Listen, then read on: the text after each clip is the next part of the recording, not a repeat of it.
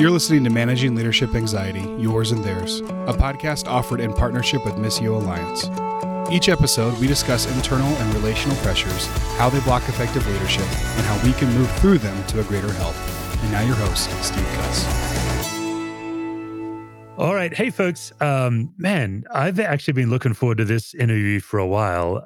My guest today is Steve Wiens, and Steve is many things. He's a pastor. He actually has a great podcast himself called This Good Word. Steve's written several books. The most recent just came out, by the time this show publishes, probably 3 or 4 weeks ago. The book is called Shining Like the Sun, 7 Mindful Practices for Those Who've Lost Their Faith but are still in search of God. Just as somebody who's gone on several faith deconstructions and reconstructions myself, I was really keen to read the book. I read it over the past couple of weeks. It's a fantastic read. So Steve and I are going to get into some of the things on the book. And then, as always, we like to please our people here. Steve has also, I would describe gleefully, embraced the upcoming Gauntlet of Anxiety questions. So Steve, welcome to the show. Steve, thanks so much for having me. And I really am. I am delighted to participate in the Gauntlet of Anxiety questions. That is going to be fun. You're a sick man. You're a sick man.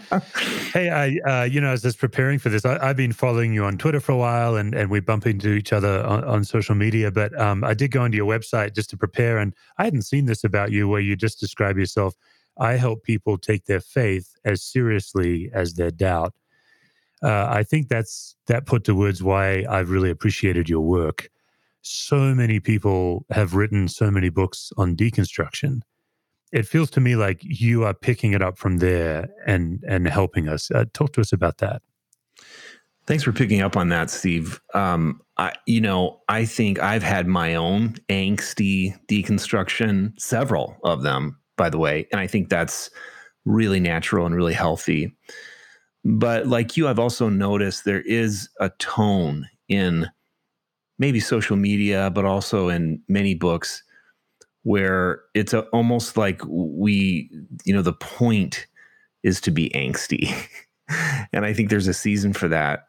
But I actually really am very interested in myself and my own faith, but helping people, even if it's just they're hanging on by a thread, to reconnect with goodness of God and humanity. And almost everybody that's given up on God, I think, it's like I end up finding out that they should have given up on that God, like that God that they stopped believing in needed to be stopped believing in. And so, but rather than stopping there, I think there's always more to discover about God and humanity and how that all interplays. And so I love the intersection of curiosity and mystery and humanity, I think, the most. Yeah, and I love that, very early in the book, you use the metaphor of a fire and how we're just in this season where everyone's trying to burn it all to the ground. I think you're inviting us to really look at, okay, so go ahead and burn it. Like you said, you should have fired that God that's not even the real true God. But boy, if I remember right, and I think it was your introduction, you kind of combine anger and the fire. People are so angry, they've lost they have this craving for the spiritual, but they've lost any appetite to go rebuild it or something. How would you put that? Yeah, well, I sort of, I follow the metaphor in the subtitle, rekindling your faith. And so I follow that and I say, there's a kind of rekindling it's just burns too brightly at first, and it's all hype, and it's kind of all cliches and maybe prosperity gospel, if you want to call it that. But then there's also a kind of a rekindling that is only interested in deconstructing the fire you grew up around and calling it out for being worthless. And again, I think that's absolutely necessary. But then I think what you end up with at times is a faith that's so lifeless that you have to sort of pretend that you're sitting around a fire, but really it's everyone's freezing to death. And I think there's just something much more robust than either of those options. I don't know if I mentioned 2 or 3 options there, but And I do think there's a way of looking at faith that is either too overhyped or too deconstructy that leaves people, undernourished and over hungry. And so maybe they give up or they keep searching in some of the same tired ways. So yeah, I mean, I think that's a powerful way of thinking about it. Like there's a different way of thinking about rekindling faith. And that's where we get into mindfulness. Yeah. You're a pastor, and you just mentioned in passing that you yourself have had a number of deconstruction, reconstructions. Walter Brueggemann, right? He calls it orientation, disorientation, reorientation. Yeah, I love that. Ongoing cycle. I think most congregants are always surprised. I've gone through that a number of times. Congregants are always surprised when their pastor goes through that. My experience is most of us lead the way. Was your first deconstruction when you were in the pulpit, or was it before that? It was just before, actually. So I really only came to life in God for the first time around age 21. I mean, I grew up in the church, and I certainly would have called myself a Christian in every way, shape, or form, in all the all the prayers to receive Christ and all the rededications and all the camps, and I did all of that. But it was never real for me until I really had this mystical experience in the Eucharist, actually. And I didn't have any idea what was happening, but I really met the real presence of Christ. And I felt God telling me that God liked me. And it just wrecked me. I mean, it just absolutely, I bawled in front of everybody. I was uncontrollably weeping, and it was utterly surprising, Stephen. Like that came out of nowhere. I wasn't expecting it. And so I think that led me to deconstruct, I was 21, a faith that was really all about not doing the wrong things and making sure I was doing the right things. And of course, I was already doing all the wrong things anyway. The interesting thing is at that Eucharist was I had chosen to work at a Christian camp after partying my way through the first 3 years of college and having a blast, actually. But I was hungover the first day that I got up there on staff at this church. And so for God to say that God liked me was shocking, because I didn't earn anything. It was simply I was overcome by the affection, like Brennan Manning calls it, seized by the power of great affection. So I think that was my first deconstruction. My second one came really close to that because I met this woman who I ended up marrying. But I was just a non-thinking complementarian at that time. Meaning I just had never thought that there was a different way of thinking about ministry or marriage. But I met this woman and I really liked her. But in some of the first questions that she asked me was, well, what do you believe about women in ministry and women in marriage? And I sort of, I'd never even, it sounds ridiculous, but as a white man, 21 years old, I'd never even, what's the problem? I benefited by that old system. Yeah, everything's working great. Why would I mess it up? But that led me onto a journey of changing my mind on that, and there have been others too. I mean, how I see the Bible has changed radically over the years. I think I love it more than I ever have, but also I look at it very, very differently. So, and at our church, it's a church plant. It's about 6 years old. So it has the benefit of like, they got to know me in my mid 40s when I had already gone through some of the deconstructions. And so I think they're less surprised than other churches might be that their pastor. I think that's one of the things that they count on in me, that they sort of feel more human if they know that I have gone through several, but it always shocks me how some people really feel the need to root down into certainty when it seems to me that certainty is the opposite of faith, So, yeah. Right. Yeah. Faith and knowledge are opposites. And yeah, people are trying to get the mystery down to a bumper sticker or something. Yeah. And I just think like people say, don't put God in a box, but I think you always will. I mean, and the only question is, will you allow that box to be broken? Right. And will you keep expanding who you think of As I will be what I will be, God says to Moses. And that's just one of my favorite parts of all of Scripture, that answer. Tell me who you are. I will be who I will be. That's just fantastic. That's mystery. All right. So one of the phrases you use early in the book, and you return to it a lot, is just the phrase returning to here. And here is capitalized. Could you explain what you mean by that? Well, so that comes from several different places, but there's a story in the Hebrew Scriptures of Jacob. So Jacob's the grandson of Abraham, who's the father of Christianity, Judaism, Islam. And Jacob has not done well in life. He's swindled his way through life, basically, and he's on the run. And we read in this one story that he comes to, quote, a certain place, end quote. And then in that same verse, that word place is used 3 times in one verse. And, those of us biblical nerds are trained to pay attention when that. So like, what is this word? And the word is hamakom. And hamakom it's Hebrew, comes from the root word kom, which means to stand. And so essentially hamakom is the place, or a place where you stand. It's here. Here. Hamakom is here. And at the end of the story, Jacob meets God in a dream in this ordinary place. He wakes up to God, ironically, by falling asleep. And that's one of the paradoxes that I love. And he desperately needs to meet God. And God tells him some wonderful things about, I'll never leave you, and I'll restore you to where you have come from. And he hasn't earned any of that.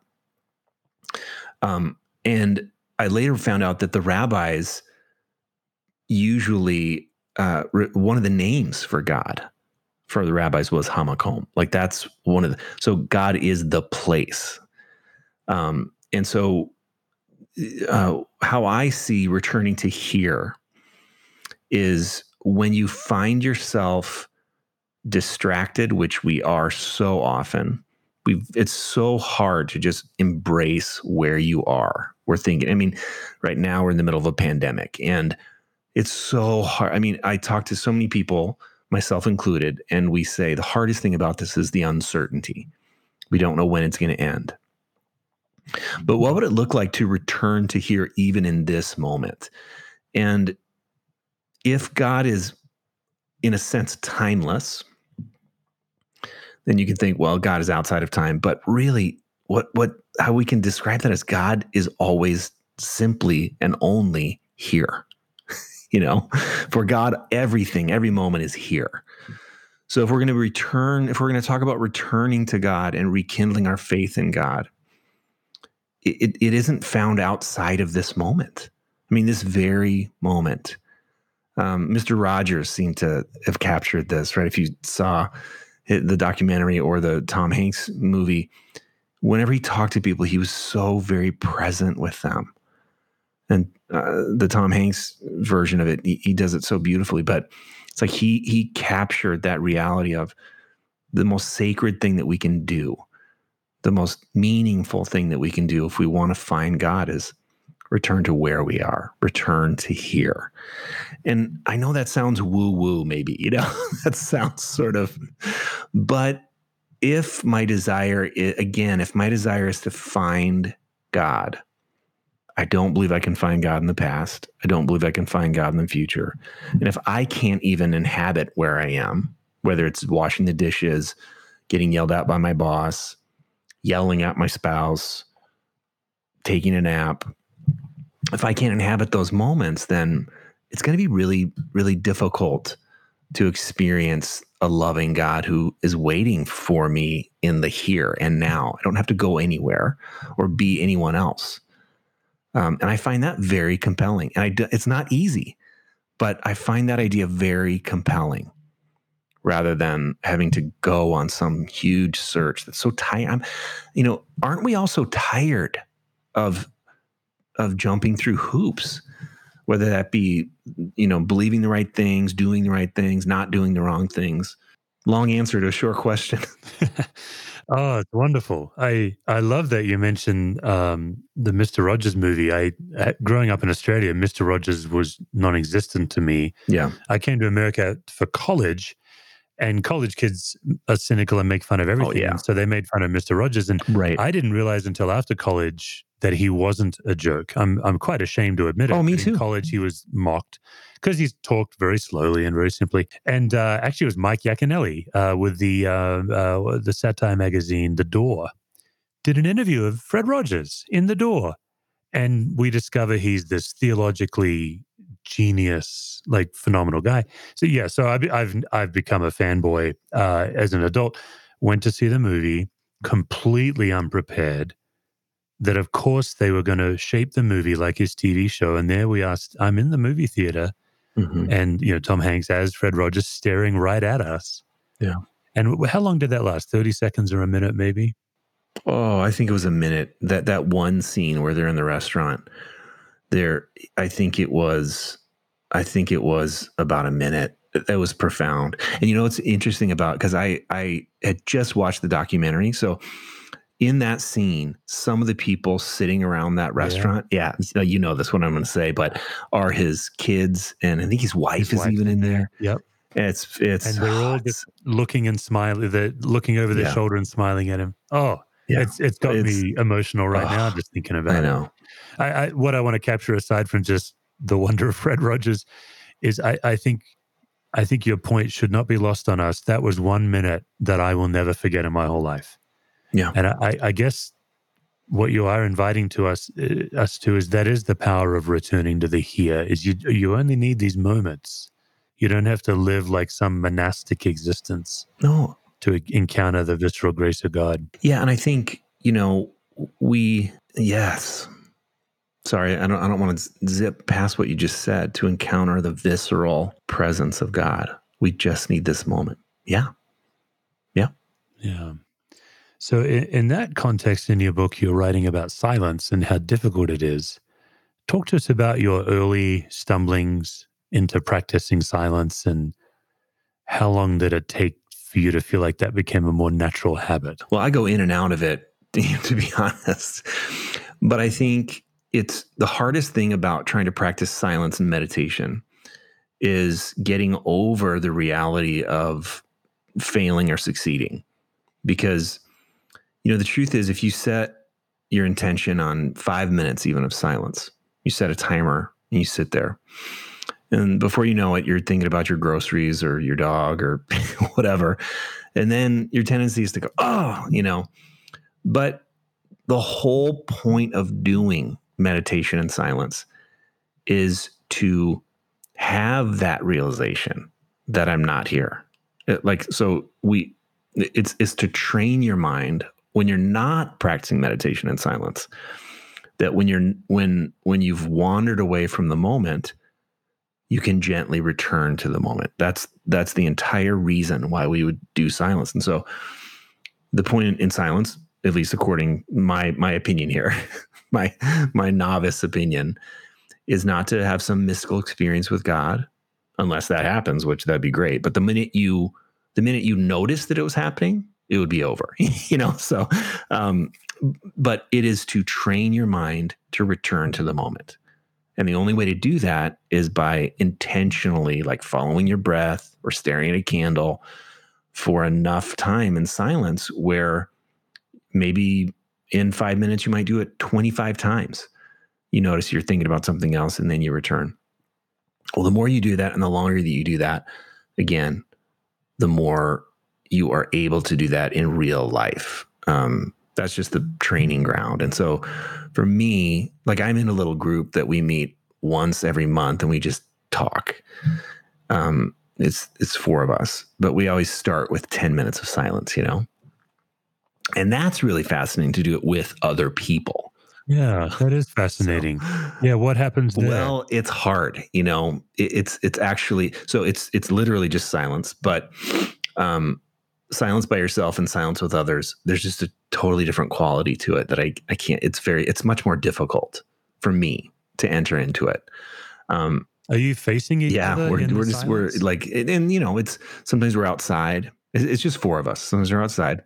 Yeah. And there's a little thing that this person reads and then leads us into silence. And then we just sit there and someone sets the timer. But it always feels like 20 minutes or 30. And in fact, one time it really was feeling like a really long time. And the guy forgot to set his timer, his time. We were like, it finally one of us broke, he said like, man, is it 10 minutes? Yeah. But I think the one thing that does is we usually meet at night, 7:00. And it's amazing what it does for me is it makes me realize how fast I've been moving throughout the day. And so with other people to gather and have 10 minutes of silence, probably just, it slows me down enough to where I can listen. In our church, we do 1 minute of silence right before we do the Eucharist. We do the Eucharist every week. And even that's, and we make sure it's a full minute, not more, but not less, a real minute. And even that is instructive, even that is a good rhythm for a community of people to have. 5 minutes would probably be really awkward, but 1 minute is okay within a church service. Yeah, we have practiced silence in our church. We receive Eucharist every week, and silence is a piece of that experience. Yeah. And boy, for our newcomers and our guests, it's utterly unnerving to them. Yeah. And we even explain it each time. We say, here's what we're doing and why. There's plenty of noise. Yeah.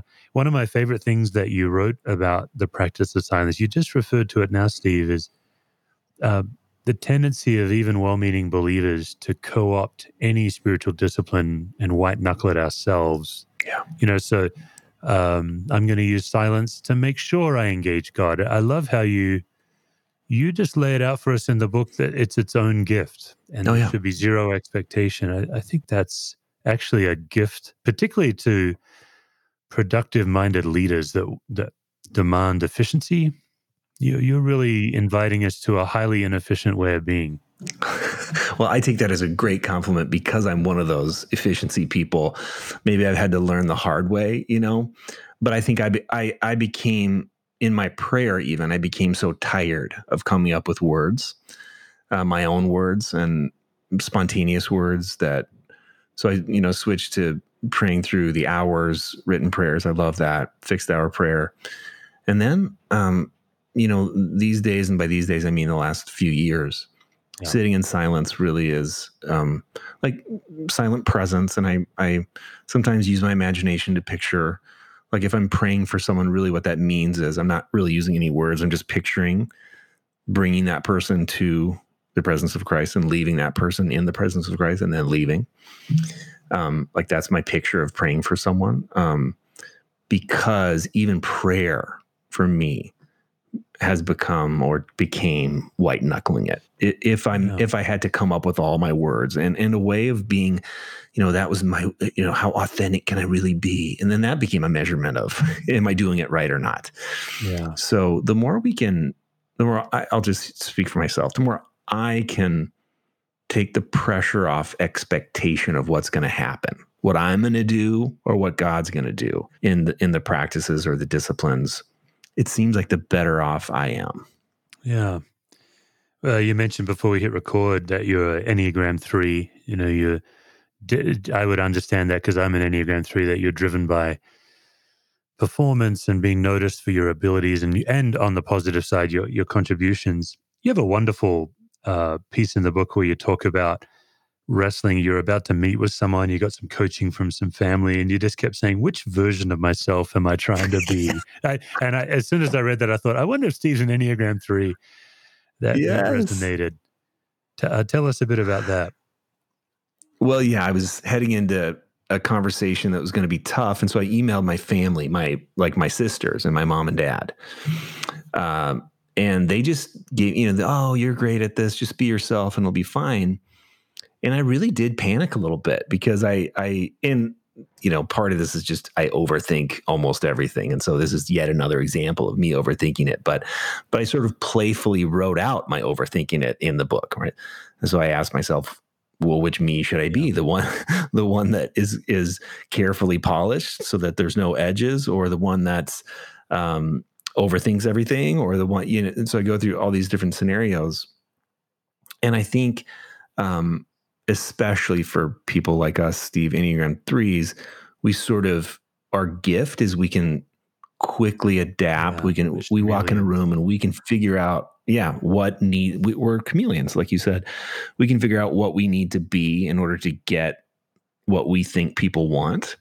The problem with that is that we can zero in so highly on what someone else is thinking or feeling, or what we think they're thinking or feeling, that we actually train ourselves to not even consider what we're thinking or feeling. And so the question of what me should I be really is a pretty poignant question for an Enneagram 3, because we really have a hard time knowing the real true self. Yeah. And so, I think I can sometimes, like, being vulnerable can be a mask I wear. Do you know what I mean? Yes, I mean, yeah. At the risk of piling onto what you're saying, I think the biggest temptation for our generation is curated vulnerability. Yes. Just enough vulnerability to move people. Yes. Yeah. Yeah. You have a wonderful chapter. You kind of build on the idea where you talk about being on script, and you talk to us about being aware of the triggers that are keeping us on script. I wonder if you could tell us what you mean by being on script. Yeah. So, Father Thomas Keating came up with this beautiful way of understanding why we react the way we react. And he basically said that everyone has, the need for esteem and approval, the need for security and survival, and I think the need for power and control on some level. But according to our childhood wounds, we tend to gravitate toward one of those things. In order to get approval and esteem, which was my primary one, I will write a script of what I need to say, do, think, believe. And then if I follow that script, then I will get the approval and esteem that I need. And we all react to these in different ways, but I think they really lead us to curating false selves. And Henry Nouwen, Brennan Manning, many others, Thomas Merton, talks about the false self, which is the illusory self. It's not real, but it's the self that we think we need to be in order to get what we think we want, what we think we need, and in some ways what we do need. And those programs for happiness, Thomas Keating called those programs for happiness, they were necessary for us. I mean, so like we needed those, we needed to curate some sort of self in order to survive as a kid. But then at some point when we become adults, we need to examine that script and say, is it working? And if it's not my true self, which it probably isn't, we really need to work on learning how to improvise and learning how to tear up those scripts. And there's probably more than one. And of course, we have scripts for other people too that we want them to follow. And so I find that that's just a helpful construct for me to get outside, like for me to observe myself. And so, like the other day, oh man, my wife was like, so I did this particular chore in this particular way, and she just barely asked like the 2 words of a question about how I did it. And I yelled. I mean, I got mad at her. I got really, really defensive, and I could tell it really took her back. And then I was like, what the, I mean, like that was like a level 10 reaction to a level 2 infraction, but I was being triggered. My trigger was, I assumed she was about to say, you didn't do this right. You never do this right. Why can't you ever get this right? Now, actually, sometimes I think she does think that, and sometimes she says that. You know what I mean? But very rarely. She's a very kind person, actually, and she wasn't doing that then. But because my script, in some ways, one of my scripts says that in order for me to get approval and esteem, I have to succeed at everything 100% of the time. I have to get an A+ on everything. And the ironic thing is, like, no one likes those people, I mean, they're awful to live with. You can't live with them. So it's clearly a script. It clearly isn't working, but I still get triggered as a 49-year-old male, so I still have work to do. Let me flip it the other way, Steve. One of the biggest struggles that I have wrestled with as a lead pastor, I've been in ministry 25 years, but a lead pastor for 14, 15, is the handful of people that cannot seem to see me as a human being because of the script in their mind. And my goodness, it feels like I'm on a tightrope. It feels like they built the ladder and encouraged, they put treats up the rope to get me up there. And then once I'm up there, they take away the pole and they add the fan, like just doom. What do you do when people are living out their script so strongly that they're projecting it onto you? Oh, I so resonate with that. And that's absolutely happened recently. And first of all, I notice because I'm better usually at not having a reaction like I had with my wife with a parishioner, Yeah. But I have certain shame triggers, like a certain feeling up and down my back. So I try to notice that I'm triggered, that someone is treating me in such a way that's completely unfair. But I do internally, I feel angry. I feel entitled to them not having that opinion about me. But when I was going through this maybe 6 months ago, I had one of the people I was talking to about it said to me, Steve, there are certain people that I think are committed to misunderstanding you. Yeah. And he was they have to in order to keep their script intact. Yes. And so this is like, I'm not very good at this, but detachment helps. So detachment says essentially, I need to find a way to look at this outside of the snow globe of the situation, in which if I don't leave that snow globe, I'm just going to be caught in it. I won't be able to see anything. And this is so funny, but have you heard of the comedian Pete Holmes? He's just one of my, I love Pete Holmes. Yeah. And he says this thing, like he says one of the ways that he detaches is he imagines watching himself on TV. Like he's watching, you're watching this pastor that you like on this TV show, and you like this guy, and you're watching him get misunderstood by this person, and you're cheering for him. And you're also sort of hoping that he doesn't really respond perfectly, like you're hoping that he might blow it a little bit. Yeah. And I don't know why that helps me, but that helps me.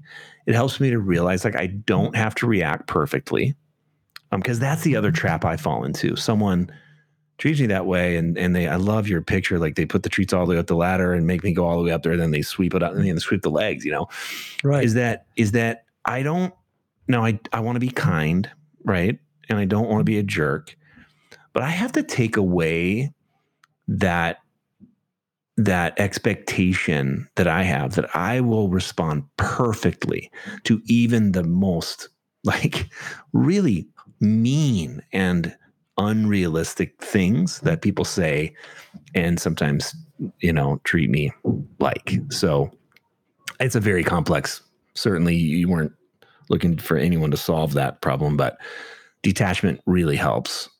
No, I thought that was a great, I'll be using that. The snow globe metaphor is a powerful way to look at it. Plus the frivolity of kind of hoping the pastor gets in trouble somehow. That's kind of fun.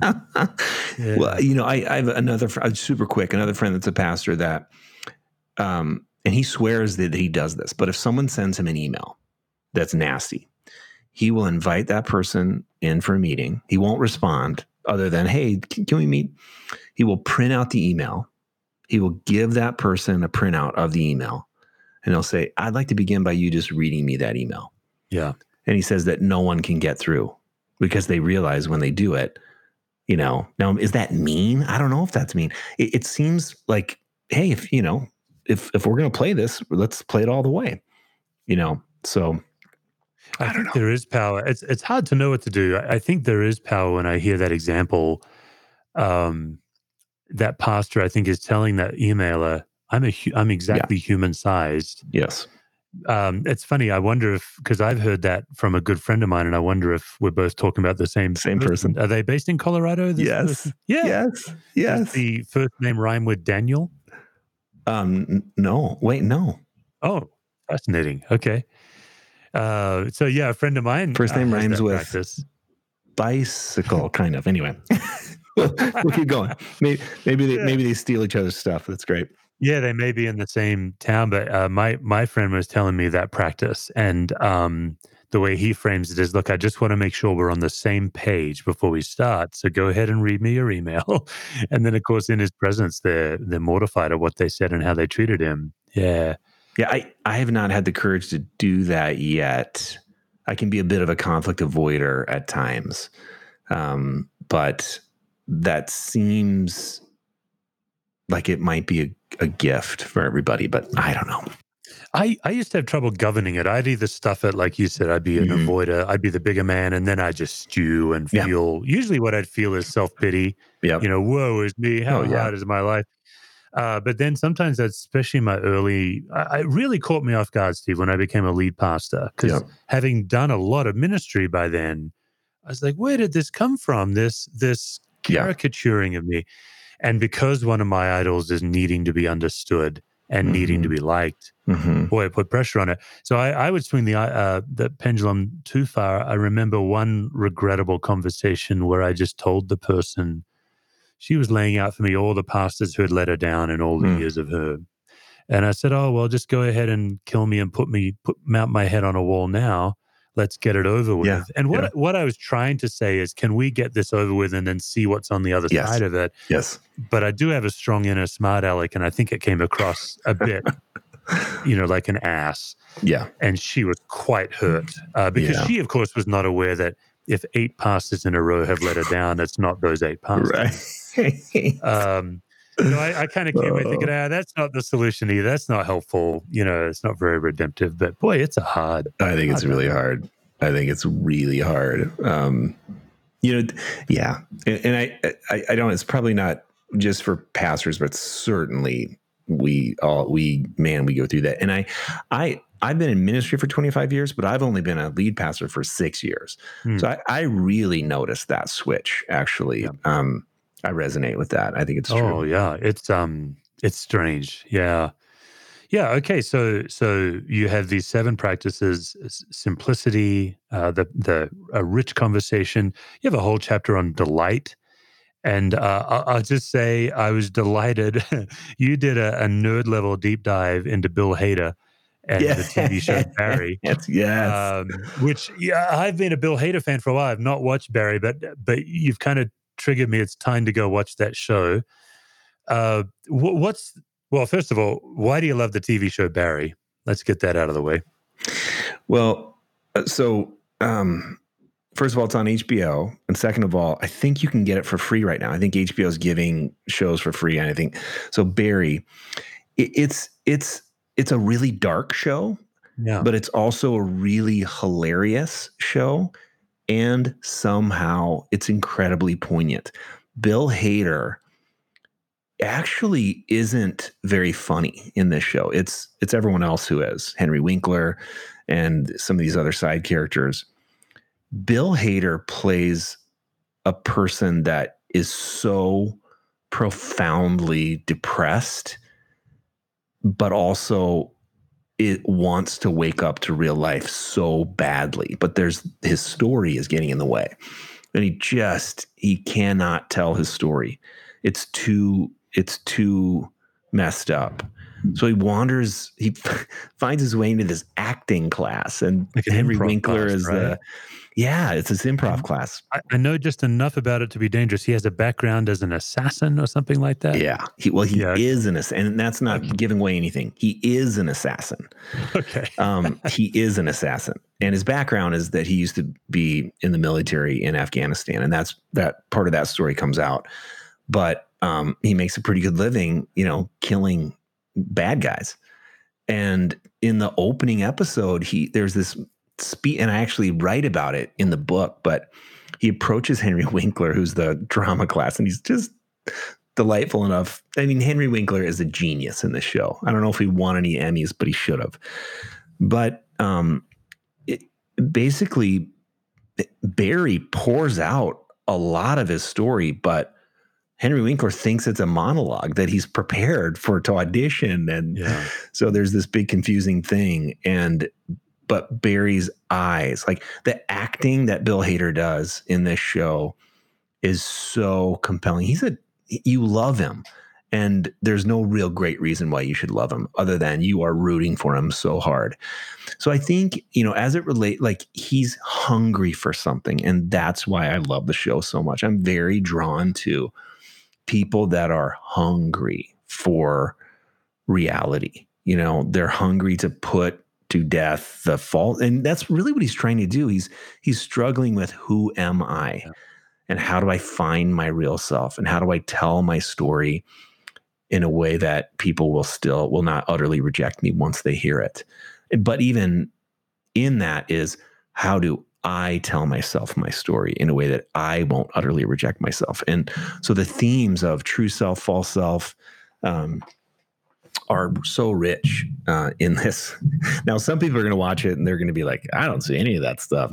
That's ridiculous. Like, it's just a really weird movie with a lot of violence. But I see so much more in that show. I love it. I think I first discovered, I've appreciated Bill Hader. His laugh is so life-giving, just hearing him laugh when he's interviewed. But I think it was Terry Gross in Fresh Air they got into Barry. And I came away thinking, I have to, because they played some of those clips, his improv with Winkler, and I thought, how fascinating when a Saturday Night Live comedian is finding the depths of pain and yearning and putting it out for all of us to see. It's great stuff. And again, like, I mean, if I watch it again, I don't think I would disagree with myself here, but Bill Hader is not funny in this show. Like, that's not his. Now, he might be funny on accident a few times, but he's not right. He's not doing impressions in his usual. He's actually doing drama like that in this comedy. He is, and he's acting with his eyes and his face, not even talking. So he's brilliant. I mean, he puts his portrayal is brilliant. Yeah.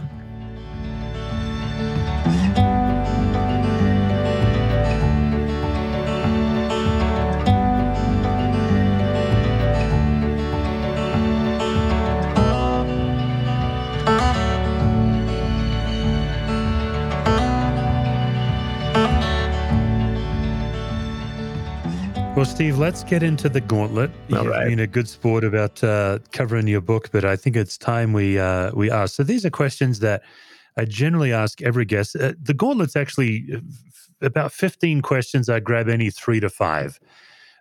So I've actually not asked this one in a couple of seasons. It might be good to revisit it.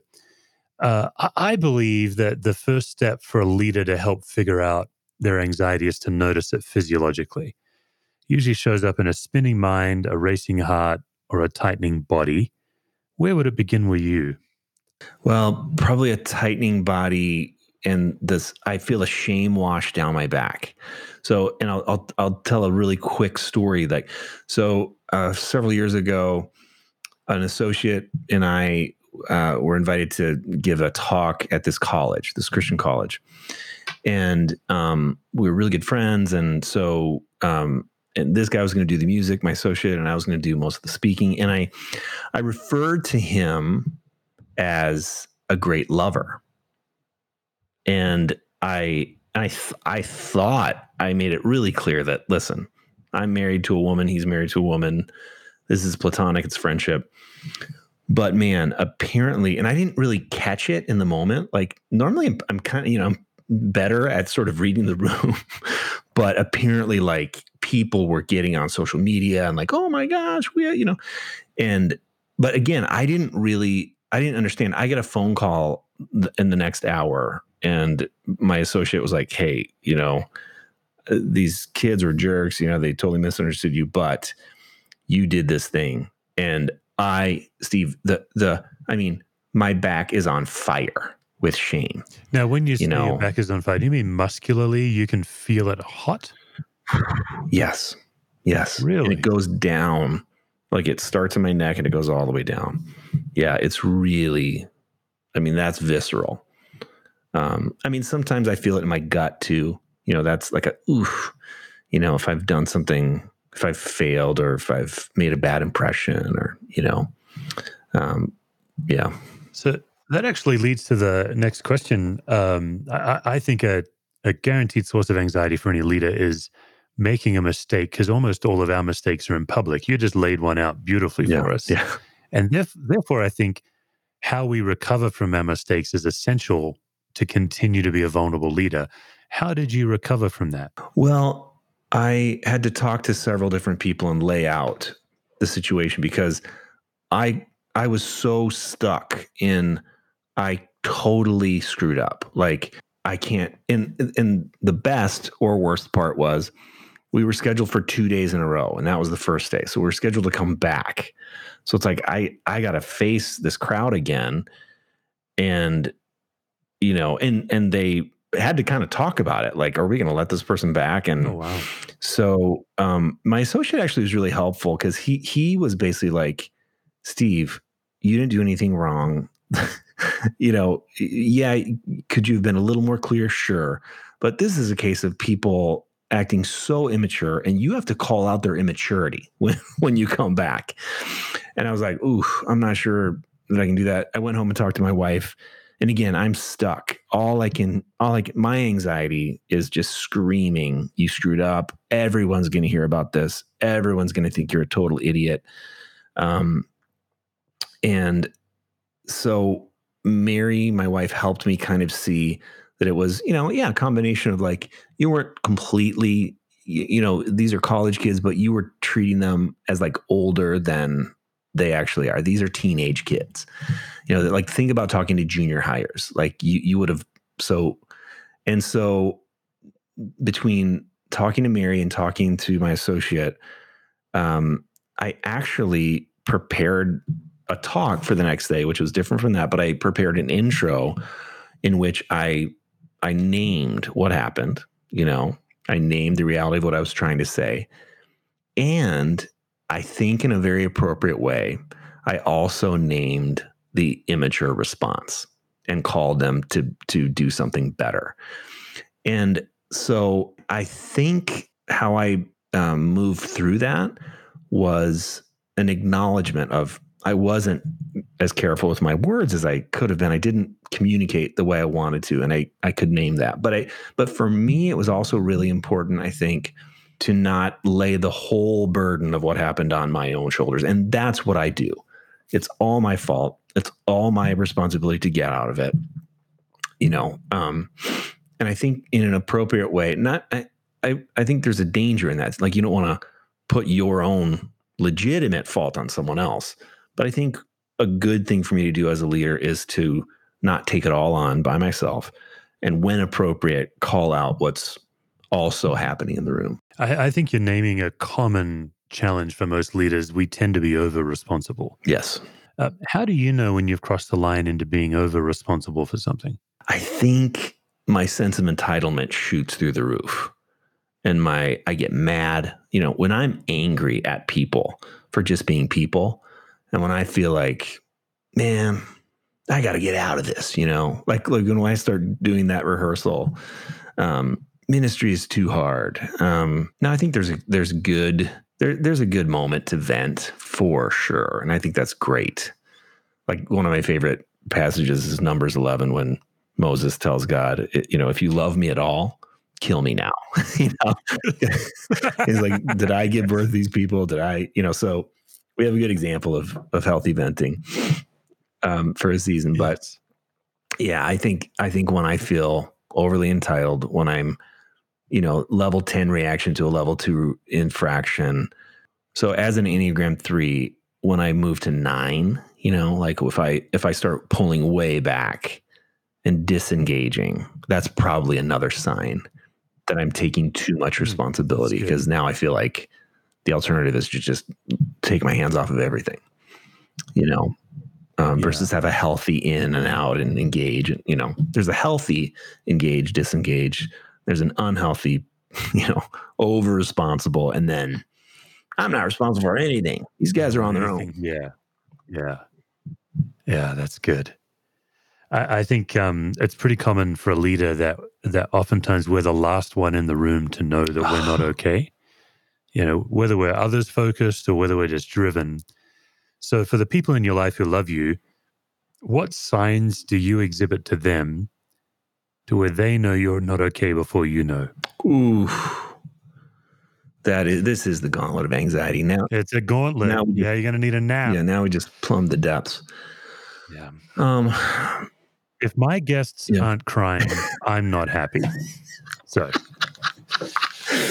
well, I don't. I mean, to start by repeating what I just said, but I think when people see me retreating and disengaging, Okay.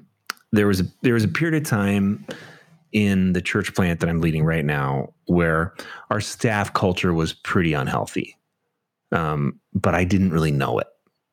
You ever been in that situation? It's like, Oh, yeah. It's humbling. yeah, because you think you're so intuitive, you're the first person to know. But so I had a couple staff people would say like, "Ugh, did you notice what happened in the staff meeting right there?" And I'd be like, "No, what happened?" Or but the reality was, I wasn't picking up on it because I was, number one, too disengaged because I was tired. And number two, there was some conflict that I knew needed to be addressed, and I was not addressing it in the right way. I was not as involved as I should have been. I'm not talking about triangulation or what, so I think when I'm not okay, it's really important for me to look like I'm still okay. So, Yeah. which I wish that wasn't true about me, but it is. But in permissible ways, I will back way off and disengage, whether that be canceling meetings that aren't totally essential. Hey, do you notice you've kind of canceled our last 2 one-on-ones? Why? Yeah. Well, because I don't want to meet with you, number one, and two, I'm tired, and I mean that. If only, and you go into self-pity like, man, if only you knew the load I'm carrying. Yeah. Yeah. Yeah. Oh, yeah. I mean, I don't. I just thought probably you did, Steve. So, yeah. Well, I also man. I think I am an introvert, truly, but sometimes I think I use that as an excuse just to, well, I need my alone time. Well, no, you probably need to go to that meeting. So Yeah. Oh, that's good. One of my favorite aspects of family systems theory is how it helps us see generational traits that we've inherited, the cards we've been dealt. I love that it's not interested in blame. It's not looking at, oh, dad did this. Mhm.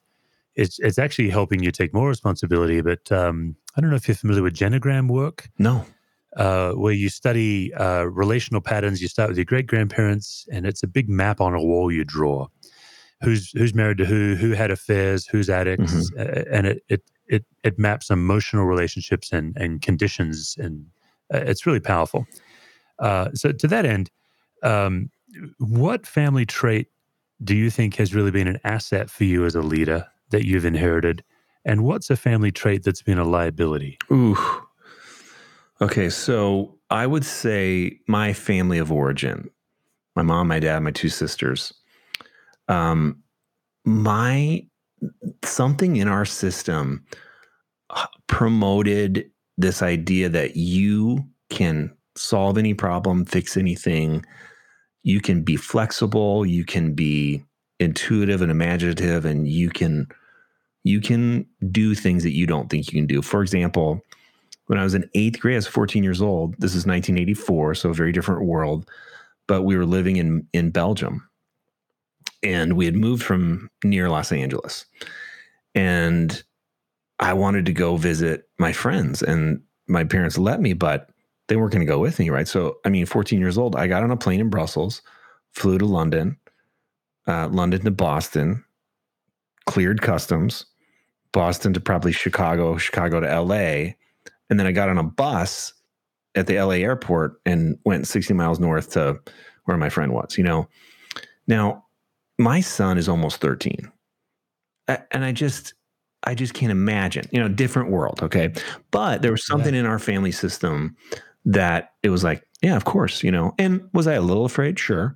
But I knew that I could do it, and that has served me pretty well in leadership. I don't get real flustered when Like I almost get cooler when like even right now in COVID-19, and I was in my spiritual direction once a month, and my spiritual director was noticing, like, you seem more energized than I've seen you in months.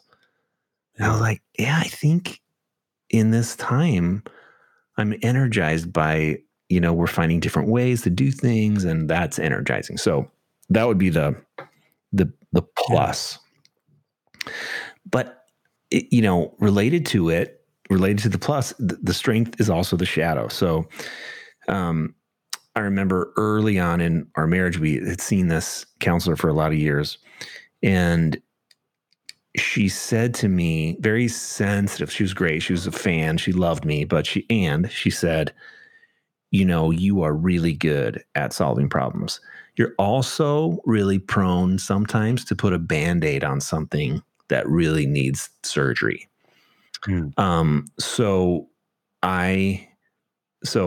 in my family, impetuous, tends to make big decisions quickly, tends to gloss over boundaries and, my family of origin. And so I think at times in leadership, I can make too light of something that really actually needs some serious work. I can think, we can make it through this if we just do this. It's like, no, that's going to bite you in the butt, and then I get frustrated because it's like, I don't want to spend the time that it's going to take to do all that.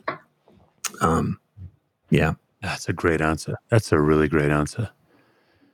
All right. The final question is, I think faith leaders, particularly preachers, I think we're actually uniquely infected with this problem. We're really good at sharing the grace of God with others. We're really terrible at experiencing it for ourselves.